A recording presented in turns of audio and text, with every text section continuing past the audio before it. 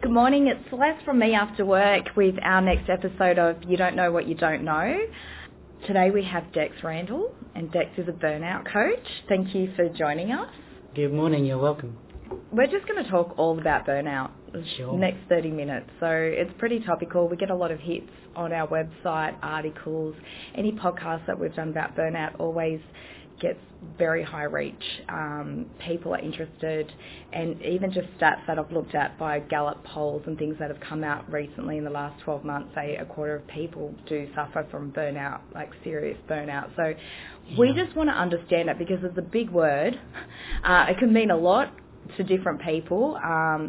So maybe if you can explain to us what burnout is. Well, for me, burnout is basically it's a state of stress and anxiety that's unmanaged and unresolved and becomes chronic and debilitating. And the kind of burnout I work with is burnout at work, typically, with professional men. So anxiety or stress unmanaged? Essentially, yes. And it resolves into a state of detachment and disinterest at work. The symptoms start to slide off into those that are a little bit similar to depression. So, like isolation? Isolation, withdrawal, loss of self-esteem, loss of performance, anxiety, frustration, perfectionism is another one, people-pleasing, feeling that you're drowning basically and there's nothing much you can do about it. It's become outside your control. As you used to manage your work landscape, more and more it's sliding away from your control and you're overworked and frustrated and irritable most of the time. Because in other circles, detachment isn't a bad thing. So why in this example, burnout, detachment is not so good? Good question. I find that most of the people that I work with are really very well trained, usually high performing professionals, and they're very passionate about their work, and it's the passion that's driven their career forwards. So to experience a sense of detachment is kind of a loss of motivation, and they can't engage with that work and connect with people the way that they used to. So they no longer have that feeling of being in something and you're not worried about the time or what else is going on, that in flow. Yeah, so if that doesn't happen anymore. The flow anymore. is gone, and everything is just like another thing they have to do, and it's very difficult to sustain any kind of joy and creativity and passion when you're just feeling like, everything is just another task that you don't want to have to do, and that you're fearful that you won't complete to the standard you're used to completing it as well, and you won't deliver to people what you think people want from you. So does it come from a fear that we haven't resolved and has grown over time, or is it as a result of the environment, or both? Usually when people come to me, they talk about stress, and the stress over time has accumulated. And when it accumulates, it starts to spawn anxiety about whether you'll be able to resolve it, and then that kicks back into home life, and you stop sleeping as well as you used to. You stop being able to turn off and relax the way you used to, and the system just becomes more and more depleted. And so the stress is rising and your resources to meet it are diminishing. And over time it just becomes oppressive. When did burnout become a thing? Like, when do we start using this word? And I mean, even in your article that you wrote on burnout, you said that the World Health Organization has recognised burnout as... But that's only this year. That was May this year. I think, as I recall, burnout was coined in, I think it was 1974, so it's not completely new. But what I think is happening now is, in general, people are suffering, in the general population, people are suffering much more stress and anxiety, particularly than they used to. And so burnout is being triggered in more and more people.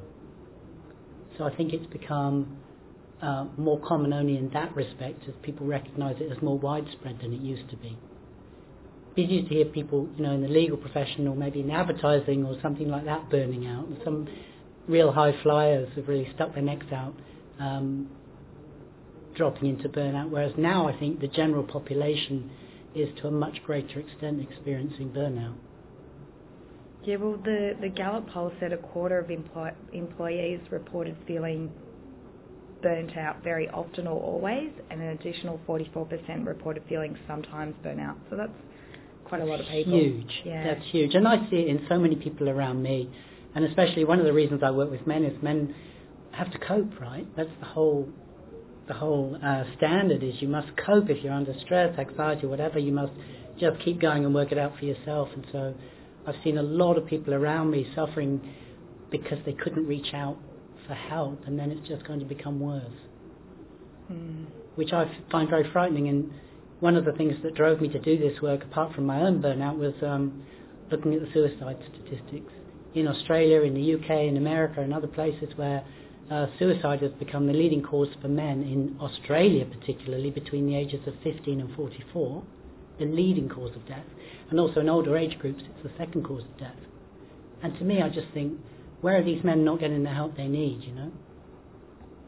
Is burnout contagious? Like, does it have a domino effect in circles? Do you see any patterns? Not really in my experience. If you are working for a boss who's in burnout and is very, very high stressed all the time, it might affect you to that point, but I'm not seeing it really happen in clusters. And particularly, I can't usually reach a whole company and say, okay guys, how many guys have you got in burnout? I can help them, because nobody's coming to me in that way. They're coming to me secretly in private. They don't want to admit to their peer group, and particularly at work, that they're in burnout. So I don't really have much data on the whole cluster. People just say, yeah, my boss is a stress head or whatever. So would someone come to you and say, I'm feeling burnt out? That's the terminology they would use? No. Usually they either come to me saying they're stressed, or potentially they're anxious, or they've seen a checklist of symptoms of burnout on my website and they're ticking all of the boxes, or they're saying, I'm not rewarded in my job, I'm thinking about a career change, can you help me? That comes up quite a lot. Yeah. And I guess the potential issue is that they could go into another career and have the same situation. And so it might not be a product of their environment. It might be more internal than external in that example. Yeah, I would agree. It can be triggered by their environment, but if they don't resolve it in their current environment, it's portable. And they will take it with them to the next job, whatever shiny, sparkly new job they think they're going to have, or some career change into a less stressful industry. They're actually going to take the stress and anxiety with them, because by the time people are in burnout, it's become a habit. It's just become how they are at work, you know, and they need detraining from that. What are the habits or the symptoms of burnout? Like on a day-to-day, not that you're feeling stressed, but actual, tangible, physical or specific feelings? Overwork, frustration. Overwork because people perceive that they're always on. They're always on, even if they're away from work, in their social lives or at home or whatever. They're always on, so they're always thinking about work even if they're not working. And so they describe their experience as overwork because they don't know how to switch off from the work mindset again. That's a really big one. And they feel they've got no time left over for themselves. And also the lack of reward. They're upset, they're irritable, they're cranky, they're not getting on with people. They're hating their jobs, basically. It's another way they'll describe it to me. And where's the line between taking responsibility for yourself and blaming others, or if it's an organisation or your boss or, you know, your colleagues or the culture of a business? Where's that? I mean, that's quite a broad question, but... Yeah, I think it's personally my observation about the work culture now compared to, say, 20 plus years ago, is it's completely different, and it's typically much more high pressured and much vaguer. We're not really sure what we're supposed to be doing. You know, 20 years ago we knew what we're supposed to do to acquit ourselves of our responsibilities at work, and these days it's much less clear, there's much less job security, and everything's shifting. You have to have many more skills now than you used to have. So I think environmentally, in general, we've certainly got more triggers than we used to have. But nonetheless, the only way that you can change your experience of that is to take responsibility for yourself. So I think both things apply, really. Why don't you tell us a bit about your story, and how did you come to finding yourself in the role of a burnout coach? Well, and just before yeah. you go into it, and I don't know if I've spoken to you about this before, but as far as all the coaches, it's so specific and so helpful, I think, when people are looking for a coach, that you're so clear on what problem you solve or help people to solve. I think it's very powerful for others when they're navigating the right person to look for help from. So, well done on yeah, that. good. Yeah. Thank you. Yeah, I mean, it's massively important to me that I do this work. And my background is I worked in IT for the rest of my life, and I loved it. I loved it so much, and I was very successful, and I was constantly being pushed into management, which I thought wasn't really my thing. But it turns out I love to manage people as well, and I love to mould a team and get everything humming and sweetly and working well. I like to see people working well together, and I like to see them being very effective in the work that they do, and also enjoying their work, basically. And so I did that for many, many years, and finally I ended up working for an entrepreneur who did stock market education. And that was a bit of a different ball game for me. I came out of more corporate into entrepreneurial, and I started to be exposed to a different set of pressures where nobody really knew what they were doing.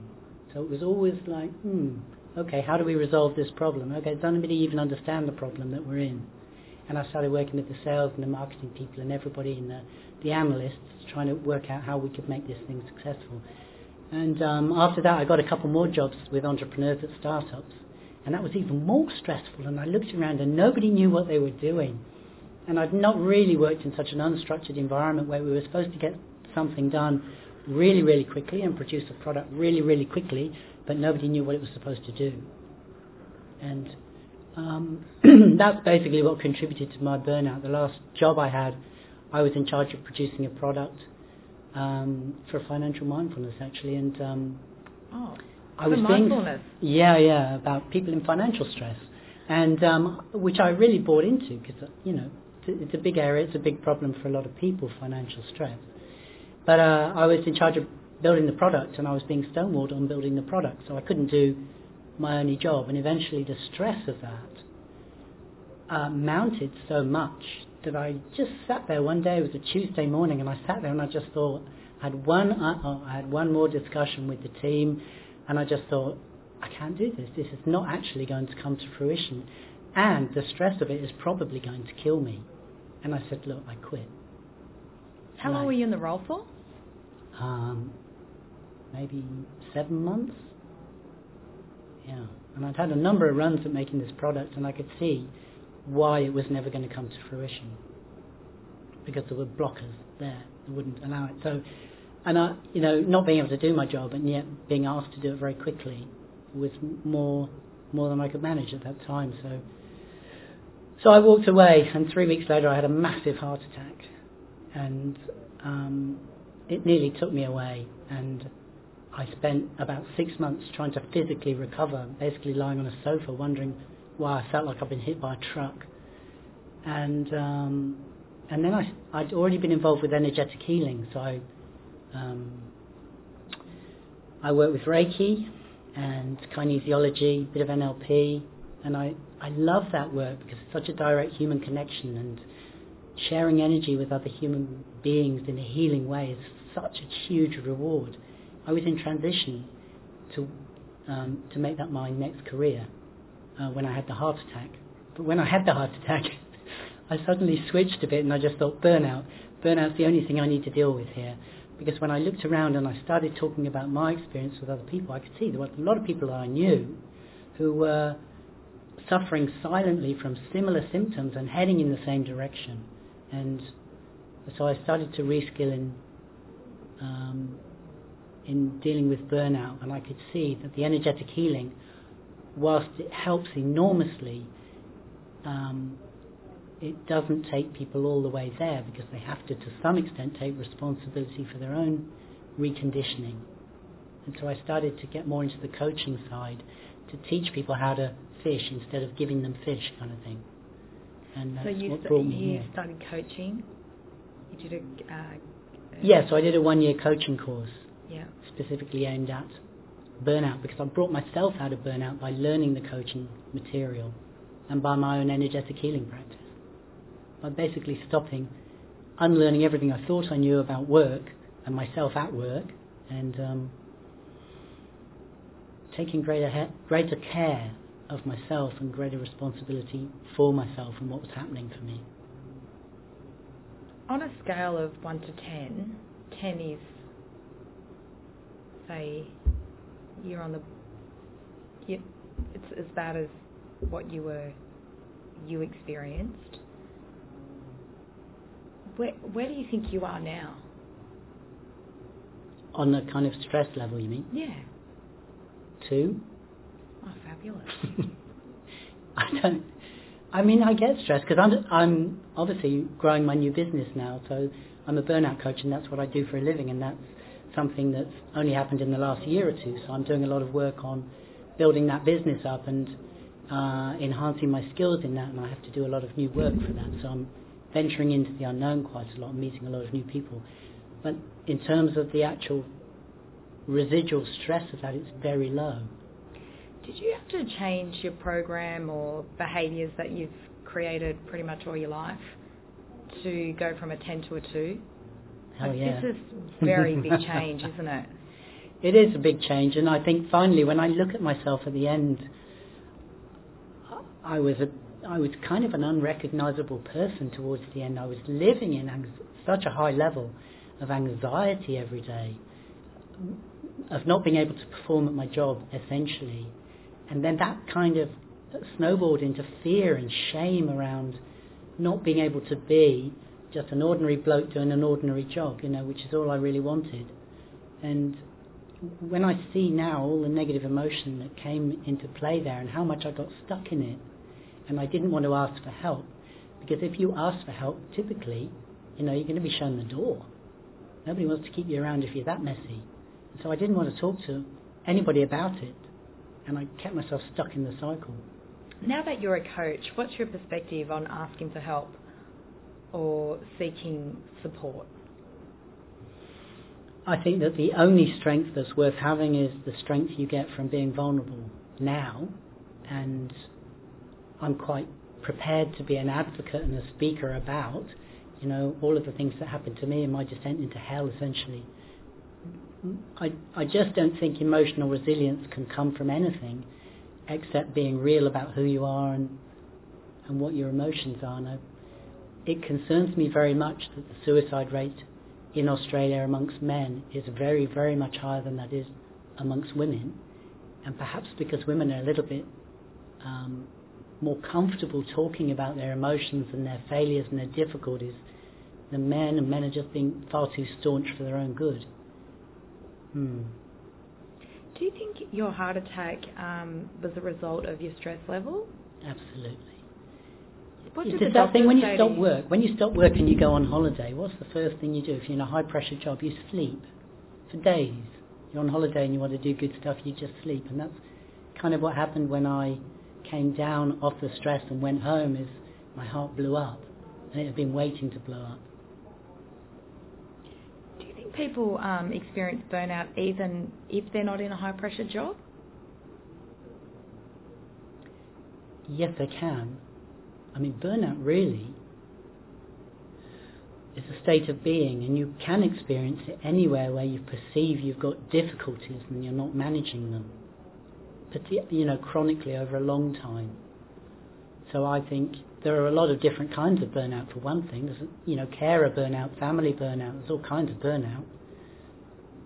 So I don't think it's directly connected with the work, although there are some professions like the medical profession, the legal profession, notable, sales, real estate, who are more prone to burnout as a body.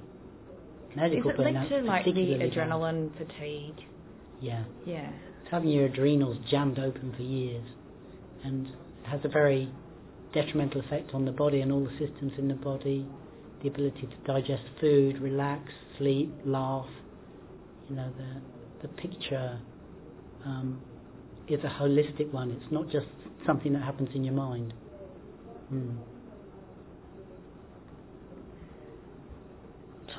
Talk to us about some of the clients that come and see you. So are they all men? I used to work actually exclusively with women when I was doing the energetic healing. I worked with women, but when I moved into the burnout area, I wanted to work with men, mostly because a lot of people spoke to me about the need and how much they were suffering. So, what was the question? I lost the question. Like, what's your typical client, or why do people come and... Well, I thought it was going to be people like me. I mean, I've had a career already, and I thought I was declining. What I thought was happening to me is I thought I was dropping off the peak of my performance at work. I've been in the industry for decades, and I thought I was slowing down. And next thing you know, dementia and old age and all that was going to hit me. And I thought they would be the people that I was going to deal with. But what's actually happening is I'm getting much younger people. I mean, the youngest person I'm talking to now is 20, and I'm talking to a bunch of college students. Because they already have all the classic symptoms of burnout, from the pressure of their educational life and also trying to get a job afterwards, the pressures of family. So I'm kind of blown away how young they are. Is it too could be related to the fact that they are more open to seeking support? So that's why the younger people are coming to you. It's certainly in the conversation these days. But I also think that the incidence of burnout is really being pushed down the age spectrum. And I do find people who are, any age between 20 and where I am. Is that 'cause it's part of the conversation now. I mean, it's in the mental health is in the media all the time, isn't it? And I went to a forum this week on the politics of mental health, because I was interested in what's happening on mental health at the national and international level. And there's quite a big youth contingent in there. They're talking about mental health education in schools and in colleges, and what young people's experience is of stress and anxiety and depression and even suicidality and all of those things. So that was quite interesting. I think the conversation on media is huge in the youth sphere now, much more than it is in the older age range. And is the increasing conversation helping, even though the statistics are increasing? Absolutely. Okay. And the youth are having more support now as well. It's much more happening at a policy level, at a government level, and a funding level. Like Headspace and Origin in this country are very strong now in their education and support of the youth. So I think it's very helpful that conversation is emerging. So if you get a client that comes in and they say that they have burnout, how do you know that it's not depression and that they should be seeing a medical professional?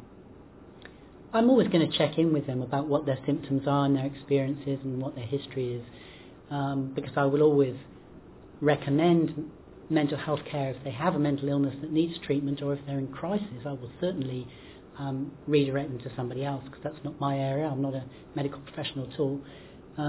But most of the people who come are actually not in depression. Burnout doesn't have the same symptoms as depression. I think burnout can lead to depression, or depressed people can get burnout, but the symptoms are, they're not as black, they're not as despairing as depression. I think people understand when they come to me in burnout that they have some agency, that there's something that they can do about it, whereas if they're in depression they don't usually present with that outlook. Well, what would be, how do clients work with you? So if someone comes in and I'm coaching people online. I have clients from all over the world. Actually, I've worked a lot with people in America as well. But I do a coaching session with them, and then I give them materials so that they can learn. I give them videos and work materials for them to complete so that they can really understand more fully where they're at now, precisely where they're at, why they have arrived at the place they're in, and what specifically they can do about each of their different symptoms. So it's a bit of retraining involved in taking back the amount of agency that they have over their own condition and their own experience of that condition. And after they finish the coaching, what's some of the feedback from your clients on how they perceive the change that they've experienced, if they've experienced change? Well, typically I start them off on a 6-week rescue package. And at the end of that, most of them can't believe how far they've come. I mean, I get people saying, wow, they love their job now. Straight away, they love their job. I can get in even 3 or 4 weeks, I can get people back, some people back to loving their jobs again, which was inconceivable to them before they start. I mean, most of them are overjoyed. It's actually one of the rewards of this work is how easy it is for people to come back from burnout once they kind of open the window and have a look from the outside in. Do you know what I mean? So that they recognise that they're in burnout and that they can get out of it. Like there's a... Yeah, I mean, when I was in burnout, I had no idea there was an escape hatch. Did you know you were in burnout? Would you have described it? Yeah. I would have described it to myself as burnout, but I wouldn't have described it as somebody else as burnout. In fact, I wouldn't have described it to somebody else at all. I'd said, I'm fine, I'll work it out. But the quick fine. I think a lot of people do know they're in burnout. A lot of people who come to me are the ones who are prepared to stick their hand up to themselves and to another person and go, actually, yeah, I got a problem. I think the problem is burnout. And sometimes they describe it as stress or anxiety or overwork. But I think the word burnout is quite stigmatised, and sometimes it's difficult to use that word. But stress, anxiety, and overwork, and hating their jobs for sure. What about the glorification of working a lot and being busy? And do you see that as a link to burnout? Yes. Yeah, the social expectation to be always available. And I mean, I think it's part of the American dream, isn't it, to be a super achiever? Everybody wants to be a CEO of something, or a film star, or you've got to be at the top, or a sports star at the top of your game, and everybody wants to be seen as being at that level, and somehow they have to, drag themselves up by their bootstraps until they get there. So I think that cultural expectation is there of super achievement, and I don't think that's very helpful. And then there's the always on thing where you have to be available to work round the clock.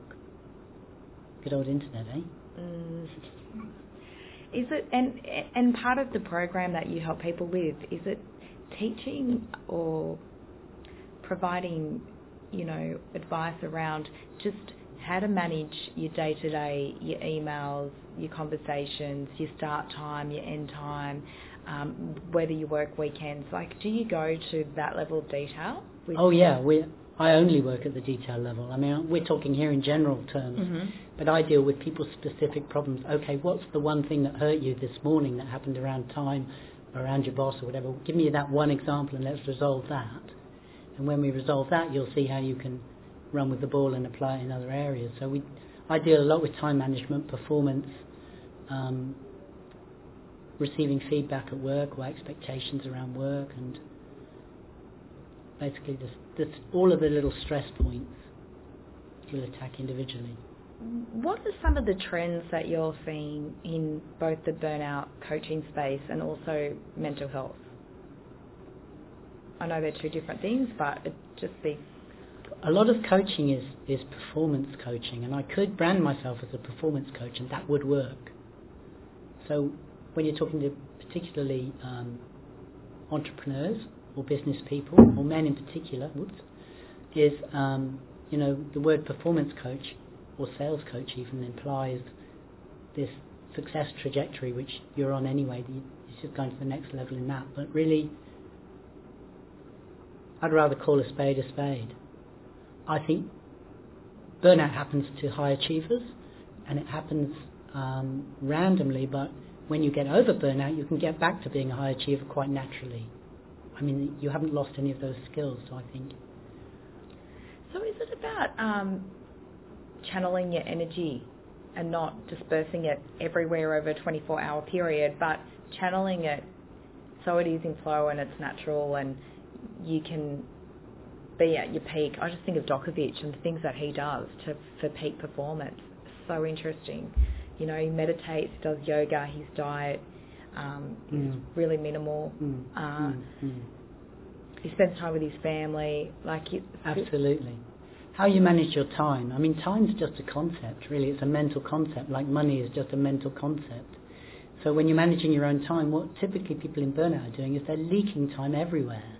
They think they're spending 18 hours a day working, but actually they're spending about 2 hours a day working, and the other 16 hours a day fretting and running up and down and looking on social media and stuff. So certainly being able to do all of the things that support you, like meditation and yoga and family time and social time and all of that, you can fit it in the same daily schedule and compress the amount of time you spend on work and still be more productive. So I do teach people specifically how to achieve that. But that's quite a long practice. Yeah, and because that's a change in behaviour too, and complete mindset. Because sometimes we're driven by feeling needed and being busy, and so we think we have to keep doing more and more. But you're telling us actually you can just do less and still achieve more. Constraint, yeah, it's about constraint. You could probably cut down your workday 25 to 50% and achieve more and feel better, feel less tired. Because a lot of the time we think we're multitasking, but what we're really doing is worrying, fretting, jumping up and down, making phone calls, getting on social media. We're trying to multitask and look at this, look at this, look at this. You know, every time something pings, we're looking at it. And it's not an efficient way of working. We can't do it. So if we come back and constrain and say, well, okay, this 1 hour, I'm going to achieve this one result, and I'm not going to look at anything else. Much easier. It's just a discipline and a skill we can learn. Sorry, back to trends. Trends in coaching, burnout, that space? Yes. What are you seeing in the last 12 months, and where do you see it going? Well, there's a massive explosion in coaching, as I'm sure you know, in all kinds of coaching, and I think it's just indicative of where we're all at as a culture right now, that it's come up that way. I think it's going to be going through an enormous growth period. It's nowhere near its peak yet, but I think we probably need to separate the people who are professional in this from the old idea of coaching, which is you're just somebody with a lot to say. Yeah. So I think that's very important. But I think increasingly people are specialising, and it's been popularised by a lot of people in the last couple of decades, you know, Anthony Robbins and all that sort of stuff. But now it is mainstream, it is growing, and I think there'll come the day when most people have got a coach of one kind or another. Do you have a coach? Yes, I do. Yeah, I have a coach who teaches me, and I also have peer coaches that I work with. Because my understanding is I need to self-coach every day to be able to do this work on myself and for other people. If I haven't got my own self in order, my own brain in order, then I can't really work with other people. I think it's a good indication of the professionalism of a coach if they've been coached before and have a coach, you know. Yeah. And you can do a coaching course, a weekend course, and say I'm a coach. I've been on a 1-year course, which has been quite intensive and involves a lot of contact time, so it's more like a diploma.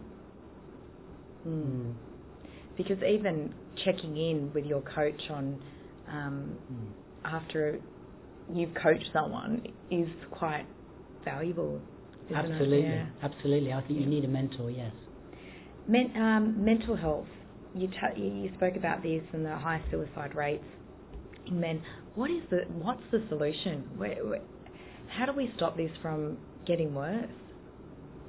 I think we're doing it. I mean, the governments now in this country and elsewhere are very, very conscious of mental health. But what's happening is we're not spending any money on mental health as a nation. You know, the policy and the funding are not there. So it's not really, we haven't really hit a place where we're taking care of people who haven't got the mental well-being they need to conduct their lives. But that's coming, and I think it needs to come, because I think what's happened is, in general, people have a lot more stress and anxiety than they would have had 10 or 20 years ago. And also these increasing rates of violence, domestic violence, abuse, addiction, and all of that comes kind of bundled together. It's not separate from mental health. So I think what's happening is they're going to have to spend a lot of money on it. And they're talking about how to do that because there's no parity at the moment between the spend on mental health and the spend on physical health. Nobody wants to, it's not a political football, to spend money on mental health isn't getting them any kudos at all. It's not getting them re-elected. So until that time, we got a problem. The kids have got a problem. If we don't get mental health and mental well-being education into schools, then how are the kids coming up going to look after themselves? But even in organisations, as a manager, to look for the signs or to be aware or how to even manage or how to have the conversations, what's available? I think a lot of the good organisations now are very aware of the mental health of their employees and their staff, and I also think a lot of them are starting to employ coaches at a corporate level. But the only thing that's kind of tricky about that is you have to get your employees to cough up that they've got a problem, thus risking, being ejected, really. So, but a lot of them, they're starting to employ coaches to help with the well-being of their staff and increase the performance level that's associated. You're never going to perform well if you're not feeling good. And so it's really worthwhile for any organisation, I think, to have a coach that will bring their employees' mental and emotional well-being up to speed so that they can perform in the way that they naturally are able to. And is that information kept confidential? So even though an organisation pays for a coach or has an internal coach, where's the lines on confidentiality to protect the person who's getting the coaching? I think it differs from organisation to organisation. But if they brand it as performance coaching and it's compulsory for all staff, then kind of it gives people an opportunity to at least talk to somebody. And during that talking about performance, maybe the other aspects will come in. I'm going to hope that all of that is confidential. I think I'm dreaming in some organisations. I think some organisations will honour that and some not so much. Before we wrap up, you do meetups for burnout, men's health. Do you want to just tell us a little bit about those so people know that how to reach you? Sure. Well, I run 2 meetups, and they're in Sydney Botanic Gardens, which is next to the Sydney CBD, and one is a men's stress management meetup, where we talk about strategies for helping people to manage stress on a day-to-day basis, and the other one is an anxiety management meeting, also in the Botanic Gardens. And is there a cost for that? No, they're free. Okay, yeah, and free. Is that a weekly meetup or monthly? At the moment, they're monthly. Okay. I only started them a couple of months back, and when we increase in numbers, I'll probably increase in frequency. Okay. At the moment, we've got the stress one, which is before work, 7 o'clock on a Thursday morning once a month, and the anxiety one is a lunchtime one. And that's for men only? Or the stress is a men's only group, and the anxiety is mixed. Okay. And also your coaching, so people can get in touch with you via the profile link, and you offer Skype or online, also face-to-face? No, I don't do face-to-face anymore. My work is all on Zoom. Mm-hmm. Mm. Okay, so last question before we go. Just give us 3 signs, so it's a bit of a repeated question, of burnout. Like if I'm experiencing burnout, what are the 3 things that there's a good chance I'll be experiencing? If you can be as specific as possible, that would help. Permanently exhausted, being hit in the face by every new task that your whole day is just a set of tasks that you don't want to do, is one. Anxious and fretful about being judged at work is another big one. And unable to concentrate, brain fog, low performance, or decreased performance. Okay. Another one. And what are the 3 things that we can do today to help us reduce burnout or even prevent it? Take steps to manage your stress and anxiety, for sure. And I think time management is also super, super important. But stress and anxiety, at a basic level, anybody who meditates is already managing stress and anxiety. And I would say that that's one basic thing that everybody can do for themselves without much training every day. And if you're in the present moment when you're meditating, you can neither be depressed, which is living in the past, nor anxious, which is living in the future. That's great. And all the usual stuff that people tell you about diet and exercise, do stuff you enjoy. If you don't enjoy anything, then you're going to have to start with meditation and managing your anxiety. And what about the basic, the sleep, the food, the exercise, like just creating a routine around that? Would that be something? It's all good, but it's not going to bring you out of burnout, because burnout is actually not the experience you're having in the world, it's the way you're responding to that experience. Oh, so it could make it worse. No, I mean, it's great to get good sleep and it's great to eat properly and exercise. They're all marvellous. But when you're in burnout, you need more than that. You've actually got to manage how you're responding to the world, how you're thinking about what's happening to you. Because until you change that, you're going to stuff up your digestion and your sleep by having your adrenals on all the time. So first thing first, we need to switch the adrenals off, which is also where meditation can help. Great. Is there anything else you would like to add? I would just really encourage men who are chronically stressed and anxious to speak up and get help, because my experience in life is it doesn't get better unless you do something. That's great. Thank you so much, Dirk, for this morning. Pleasure. Lovely to be here.